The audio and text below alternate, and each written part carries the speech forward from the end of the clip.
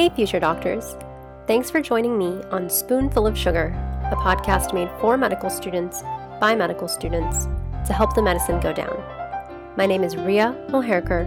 I'm a student at Drexel University College of Medicine, and I will be your host today. If you're wondering how I can spend an entire episode talking just about pulmonary embolism, well, keep listening because you're about to find out. I've decided to dedicate an entire episode to PE because, first of all, it's a very life-threatening condition, and second of all, it's often a very difficult diagnosis to make. The symptoms that it presents with are often very vague, and so they can generate a broad differential. And then there's just tons about the pathophysiology that board examiners love to ask. Given all of that, I'd like to spend some time reviewing with you the causes, presentation, diagnosis, and treatment of pulmonary embolism, and then I'd also like to briefly review some anticoagulation. So to start off, just to make sure everyone's on the same page, what is meant by pulmonary embolism? What exactly is a PE? Anytime something occludes the pulmonary artery, right? And this creates an obstruction to what? Ventilation, perfusion? It creates an obstruction to perfusion, okay, because it's blocking the pulmonary artery. So what happens to the VQ ratio, or the ventilation-perfusion ratio, in PE? It becomes high. If the blood flow is obstructed, then Q, which is in the denominator, approaches 0, and VQ actually approaches infinity. We can contrast that to a situation where the airway is obstructed. What happens to the VQ ratio then? Right, it approaches 0 because V on the numerator approaches 0. So, given what we know about the VQ ratios, does pulmonary embolism improve with administration of oxygen? It does, because ventilation is not obstructed. Anytime you have an airway obstruction, that's not going to improve in response to oxygenation. Now, there's a lot of different causes of pulmonary embolism, right? A lot of different materials could essentially obstruct that artery. So I'd like to go through some cases, and we'll start with some of the less common causes of pulmonary embolism before we get to the big one.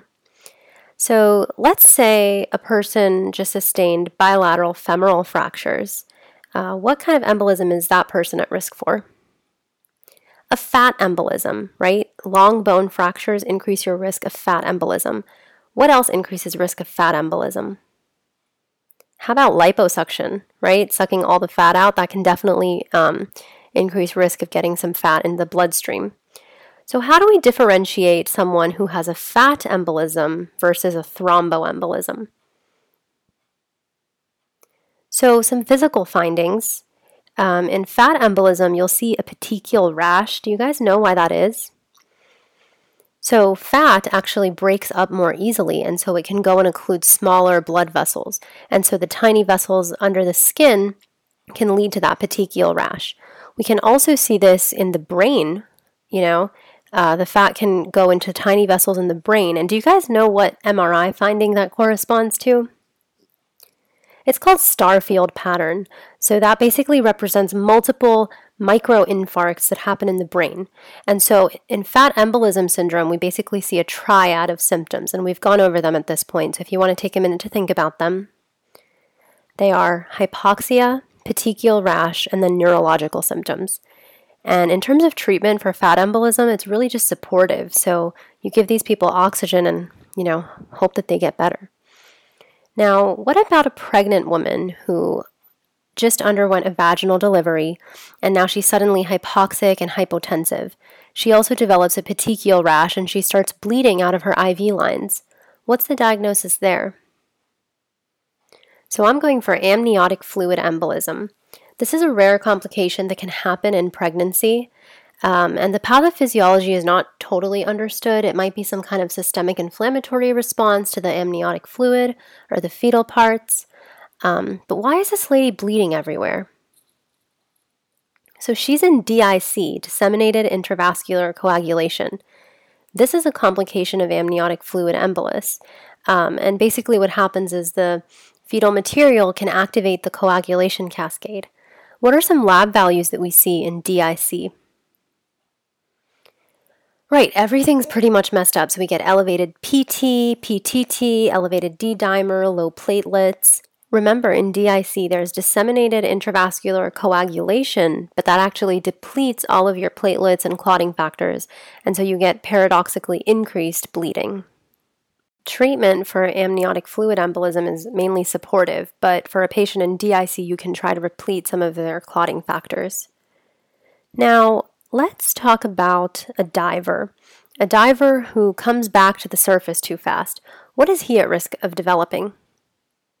An air embolism. So this is called decompression sickness, or the bends. It happens in divers.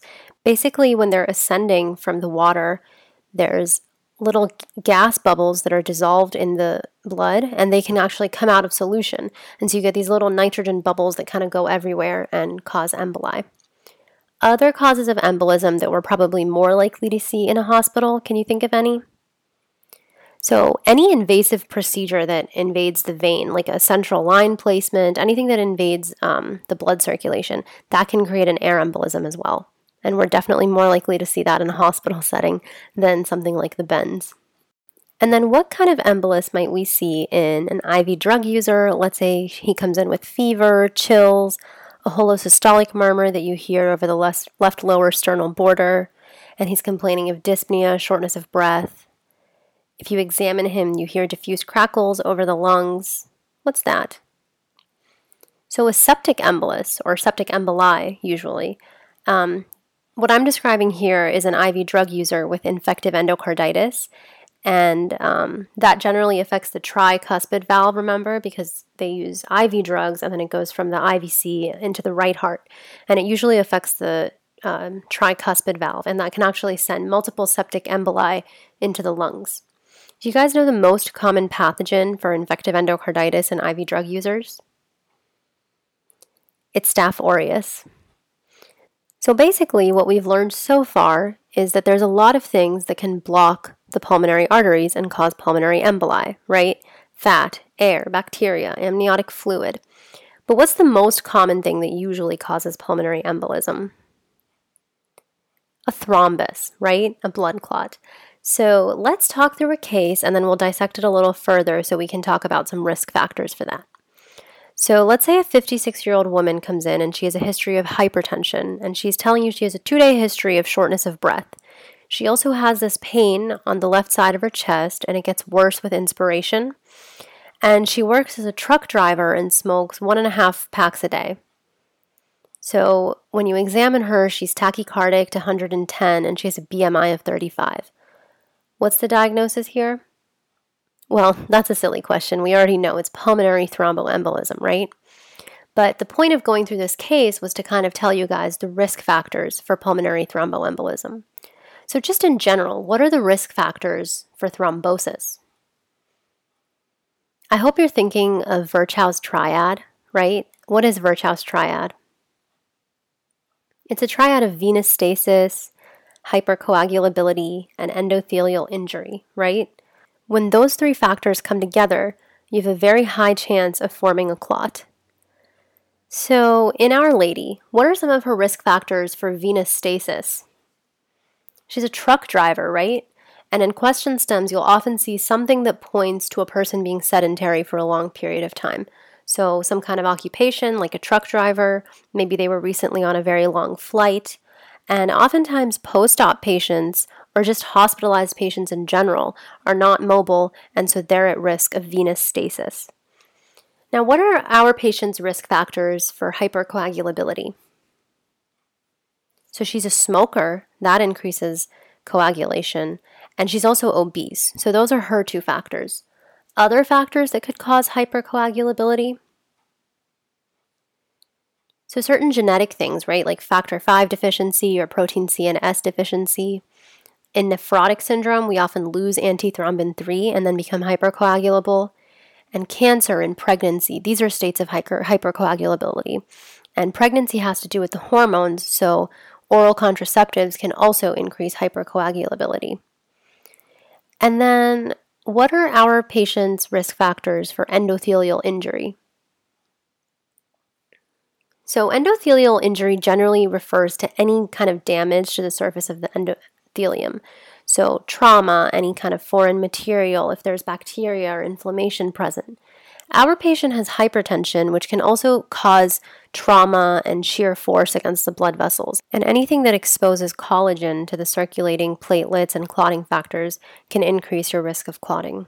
So basically, our 56-year-old patient has a perfect storm for a clot to form, right? And the clots that travel to the pulmonary vasculature, where do they usually come from? Where do most thrombi originate from? So if you're thinking the leg, deep vein thrombosis, you're absolutely right, but you got to be more specific than that. So most thrombi originate from the deep femoral vein, okay? DVTs usually occur in the calf. So if you were thinking calf, you were thinking of DVTs, right? They present with pain, swelling, something called Homan sign, which is pain with dorsiflexion of the foot. But the most common deep vein thromboses that lead to pulmonary embolism are in the deep femoral vein, so they're a little bit higher. So let's talk presentation now. Our patient came in, she was short of breath, and she was tachycardic, and these are usually the most common findings in somebody with pulmonary embolism. It's also possible to have a fever, and actually our patient had this as well. She had some pleuritic chest pain, right? The pain that increased with inspiration. In general, the severity of symptoms depends on how bad the embolus is, right? So if it's a subsegmental embolus and it's a lot deeper in the lung, affecting a smaller part, then the symptoms are going to be much less than, say, if it's a saddle embolus. What is a saddle embolus? It's a huge clot that kind of sits right where the pulmonary artery branches, right as it's going into the left and right sides. And so that obstructs blood flow to both lungs in their entirety. And that's really scary because it can actually present with just sudden death, okay? And I hate to use sudden death as a segue, but if a patient passes away and you're doing an autopsy and you see a clot, how would you know if the clot occurred before they died or after they died? So if you remember from your pathology lectures, there's something called the lines of Zahn. These are kind of alternating pink and red lines, right? And do you guys know what these lines represent? So they actually represent fibrin and platelets kind of interdigitating amongst the RBCs. So if they're present, it means that the clot occurred before the patient died because there was time for fibrin and clotting factors to kind of accumulate. If the clot occurred after death, then you won't see the lines of Zahn. And so that's a pathological finding that we can use to determine when the clot happened. Of course, we're really hoping that our patient doesn't die on us, right? So we need to kind of work her up if we're suspecting PE. How do we diagnose pulmonary embolism? What's the gold standard diagnostic technique? So the gold standard diagnostic technique for pulmonary embolism is pulmonary angiography. It's where you inject contrast into the vein and you do a CT.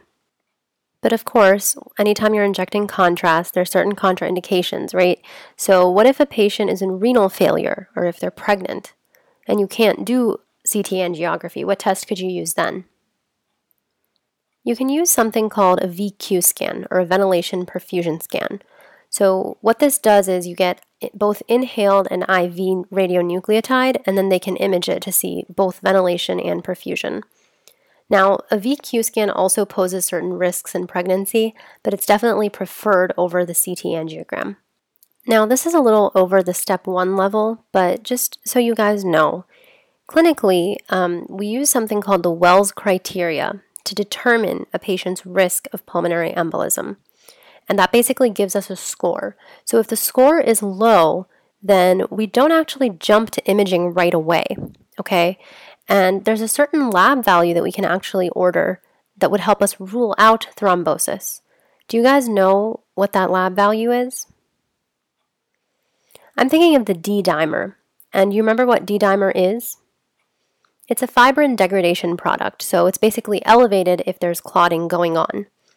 The thing about D-dimer is that it's almost 100% sensitive, but it's not specific at all. So that means that if it's negative, then it can definitely rule out pulmonary embolism. But if it's elevated, it could be from anything. It could be from thrombosis, but it could also be from pregnancy, malignancy, inflammation, trauma. There's a lot of different things that could be going on. So that's why if you have low clinical suspicion that a patient has pulmonary embolism, then you can get a D-dimer to rule it out. If you have high clinical suspicion, then you would want to go for a CTA. The thing with PE is that it's very difficult to diagnose, so you might not even suspect PE right away in a patient who's presenting with particular symptoms. And so, although there's a bunch of tests that you wouldn't necessarily order right away if you're suspecting PE, you need to be familiar with some findings that are associated with pulmonary embolism. For example, if you were to look at a patient's arterial blood gas, what would their acid-base status be in pulmonary embolism? So because the patient would probably be hyperventilating, they're going to be in respiratory alkalosis, right? Hyperventilation basically blows off a lot of carbon dioxide. So they're going to be in respiratory alkalosis. Now, what about the EKG? Say the patient comes in with shortness of breath and chest pain. You might get an EKG first because you're suspecting an MI. What would be the most common finding on EKG in a patient with pulmonary embolism? Sinus tachycardia is the correct answer. If you guys were thinking of S1, Q3, T3, that's actually a pretty rare finding. Sometimes in patients with pulmonary embolism, you can see an S wave in lead 1, a Q wave in lead 3, and an inverted T wave in lead 3 as well. And that kind of corresponds to right heart strain. So in a patient who has acute cor pulmonale from pulmonary embolism, they might have that finding. Another EKG finding might be new onset right bundle branch block, again from the increased right heart strain due to the pulmonary embolism. Now, what are some chest x-ray findings in a patient with PE? So you might see pleural effusion from increased pressure in the pulmonary vasculature. You might also see something called a Fleschner sign. Do you know what that is? That corresponds to an enlarged pulmonary artery. There's something called the Westermarck sign. Do you know what that is? So that kind of corresponds to, it's called regional oligemia. So it basically means there's less blood flow after a certain point, after the point of the embolus. And you can kind of see increased blood more proximally and then decreased blood flow more distally. And the final one I'm going to go over in CXR is something called Hampton's hump. Have you heard of that? So Hampton's hump is a peripheral opacity, and it's due to wedge-shaped infarction of the lung. Do you guys know what kind of infarction happens in the lung? Your options are red and white. So in the lung, you usually get red infarction, right, or hemorrhagic infarction. And why is that? It has to do with the lung's dual blood supply. So it gets blood from both bronchial and pulmonary arteries. Organs like the heart and kidney generally undergo white infarction because they don't have that dual blood supply. So it's important to note that most of the findings that I went over just now, they're not really sensitive or specific, and they're very, very rare if they are seen. Of course, rare things in real life have a way of showing up frequently on boards, and so that was kind of my purpose in going over them. Just to reiterate, though, what was the gold standard method for diagnosing PE? Right, CT angiography. So now let's say that you did a CT angiography on our patient and confirmed that she does have a pulmonary embolism. How would we want to treat her? So initially, we definitely want to focus on stabilizing her, right? Give her oxygen for ventilatory support. If she's hemodynamically unstable, we might want to give her some pressors if they're needed. Acutely, though, what would we want to give her for anticoagulation? Right? That's kind of the heart of the problem. How do we solve the coagulation? You can generally use unfractionated heparin or low molecular weight heparin. If she had renal failure, which one would we prefer? So unfractionated heparin, remember, because the low molecular weight heparin is metabolized by the kidney. So we'd want to give unfractionated heparin in that case. And how does heparin work again? What's its mechanism? Heparin activates antithrombin, okay? So we can give her heparin, low molecular weight heparin, and these are usually given subcutaneously. Are there any oral agents that we might be able to give her? So there are certain drugs that fall under the class of novel oral anticoagulants, NOAC or NOACs, and these are the factor Xa inhibitors. Do you guys remember the names of the factor Xa inhibitors? Rivaroxaban, apixaban. I remember that they have XA or Xa right in their names. And so I remember that they're factor Xa inhibitors. So yeah, we could definitely give her all of those. And then what about chronically, if we want to prevent someone who's at risk from developing pulmonary embolism? What do we use for them? So you can still definitely use the low molecular weight heparin, you can use the NOACs or the rivaroxaban and apixaban. But what's another drug that we use kind of long-term for anticoagulation? Warfarin, right? How does warfarin work?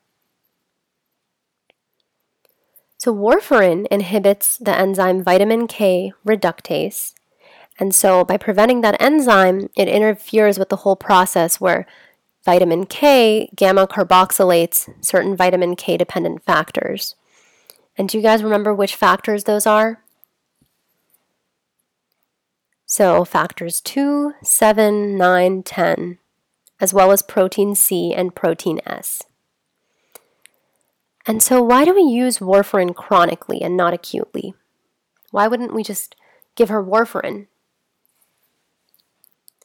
So warfarin has a slower onset of action because we actually have to wait for the clotting factors that are already present in the blood to live out their half-lives. So only after all those clotting factors are degraded can the effects of warfarin actually take place. And so that's why you'll often see people being bridged from heparin to warfarin. So they start both of the drugs at the same time, but after a few days, we can take them off heparin because warfarin is finally therapeutic.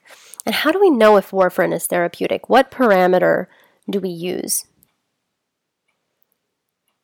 So you'll hear of something called the INR, or the International Normalized Ratio. And what is that INR representing? What value? INR represents PT, or prothrombin time, okay? And prothrombin time corresponds to what? Which pathway in the coagulation cascade? It corresponds to the extrinsic pathway, right? And since warfarin affects factor 7, I kind of associate it with the extrinsic pathway. And so that's why we use PT to measure the effect of warfarin. And an adjunct for PT is the INR. You guys know what normal INR is? It's about 1. And then what is generally therapeutic INR? If we're treating someone with PE, what do we want their INR to be?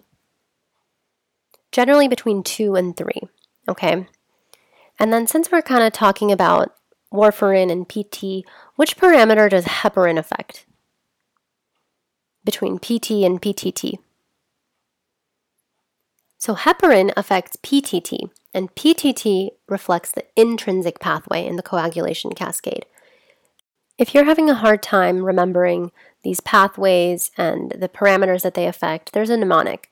So for PT, think of the T as in tennis. For PTT, think of the TT as in table tennis. And remember that tennis, which has 1 T, is played outside, and table tennis, which has 2 T's, is played inside. Now you can remember that PT, or tennis, corresponds to the extrinsic pathway, and PTT, or table tennis, corresponds to the intrinsic pathway. And which one does warfarin affect? That's right, PT, the extrinsic pathway. And which one does heparin affect? That would be PTT, or the intrinsic pathway. Now you have to remember that there are going to be patients who have certain contraindications to anticoagulation, right? What would some contraindications to treatment with heparin or warfarin be? So if they're bleeding, then you don't want to anticoagulate them more, right? So if they have an intracranial bleed, if they have a GI bleed, we can't give them heparin and we can't give them warfarin. So what do we do for these patients? So actually, in patients who have documented deep vein thrombosis and who are contraindicated for anticoagulation, we can actually use something called an IVC filter. So it's actually a filter that's placed in the inferior vena cava, And it doesn't prevent clots from forming, it just prevents them from getting into the lungs. This is really a last resort, and we definitely don't want to use it unless we absolutely have to. So patients in hospitals, we said earlier, are always at increased risk of pulmonary embolism, right? A lot of times they're post-op patients, a lot of times they're immobilized for long periods of time. How do we prevent PE in these patients? So in hospitals, we can actually treat all patients with subcutaneous heparin or low-dose, low molecular weight heparin. And we can also place these devices on them. They're called SCDs, or sequential compression devices. These kind of mechanically press the legs and they protect against venous stasis. And they've also been shown in studies to actually enhance fibrinolysis. That mechanism isn't exactly understood, but they kind of have a twofold role at preventing thrombosis. And then, of course, in all patients, we encourage ambulation. Even if you're just on a long flight, it's always a good idea to get up and walk around to prevent venous stasis. So that brings us to the end of our review on pulmonary embolism. Thank you for your time. I really appreciate you guys listening. I hope that you got something out of that. I hope it helps you with answering practice questions. I also hope that you guys got a little bit of clinical context out of that. The major takeaway I want to give you is that if someone comes in with vague symptoms, tachycardia, tachypnea, shortness of breath, they may or may not have chest pain, you never want to rule out pulmonary embolism right away. You don't have to get a CT angio on every patient that comes in with shortness of breath, but pulmonary embolism is just something that you want to have on your radar in case that is the actual diagnosis. Hopefully you will as you guys move forward and answer practice questions. In the meantime, I wish you good luck with everything. Good luck with your studies. If you found this episode helpful, please subscribe to our podcast. If you have any questions, comments, concerns, please log on to our website at spoonfulofsugar.org and you can post them under this episode. As you guys are studying, if you ever have an SOS moment, just remember that Spoonful of Sugar is always here to help the medicine go down.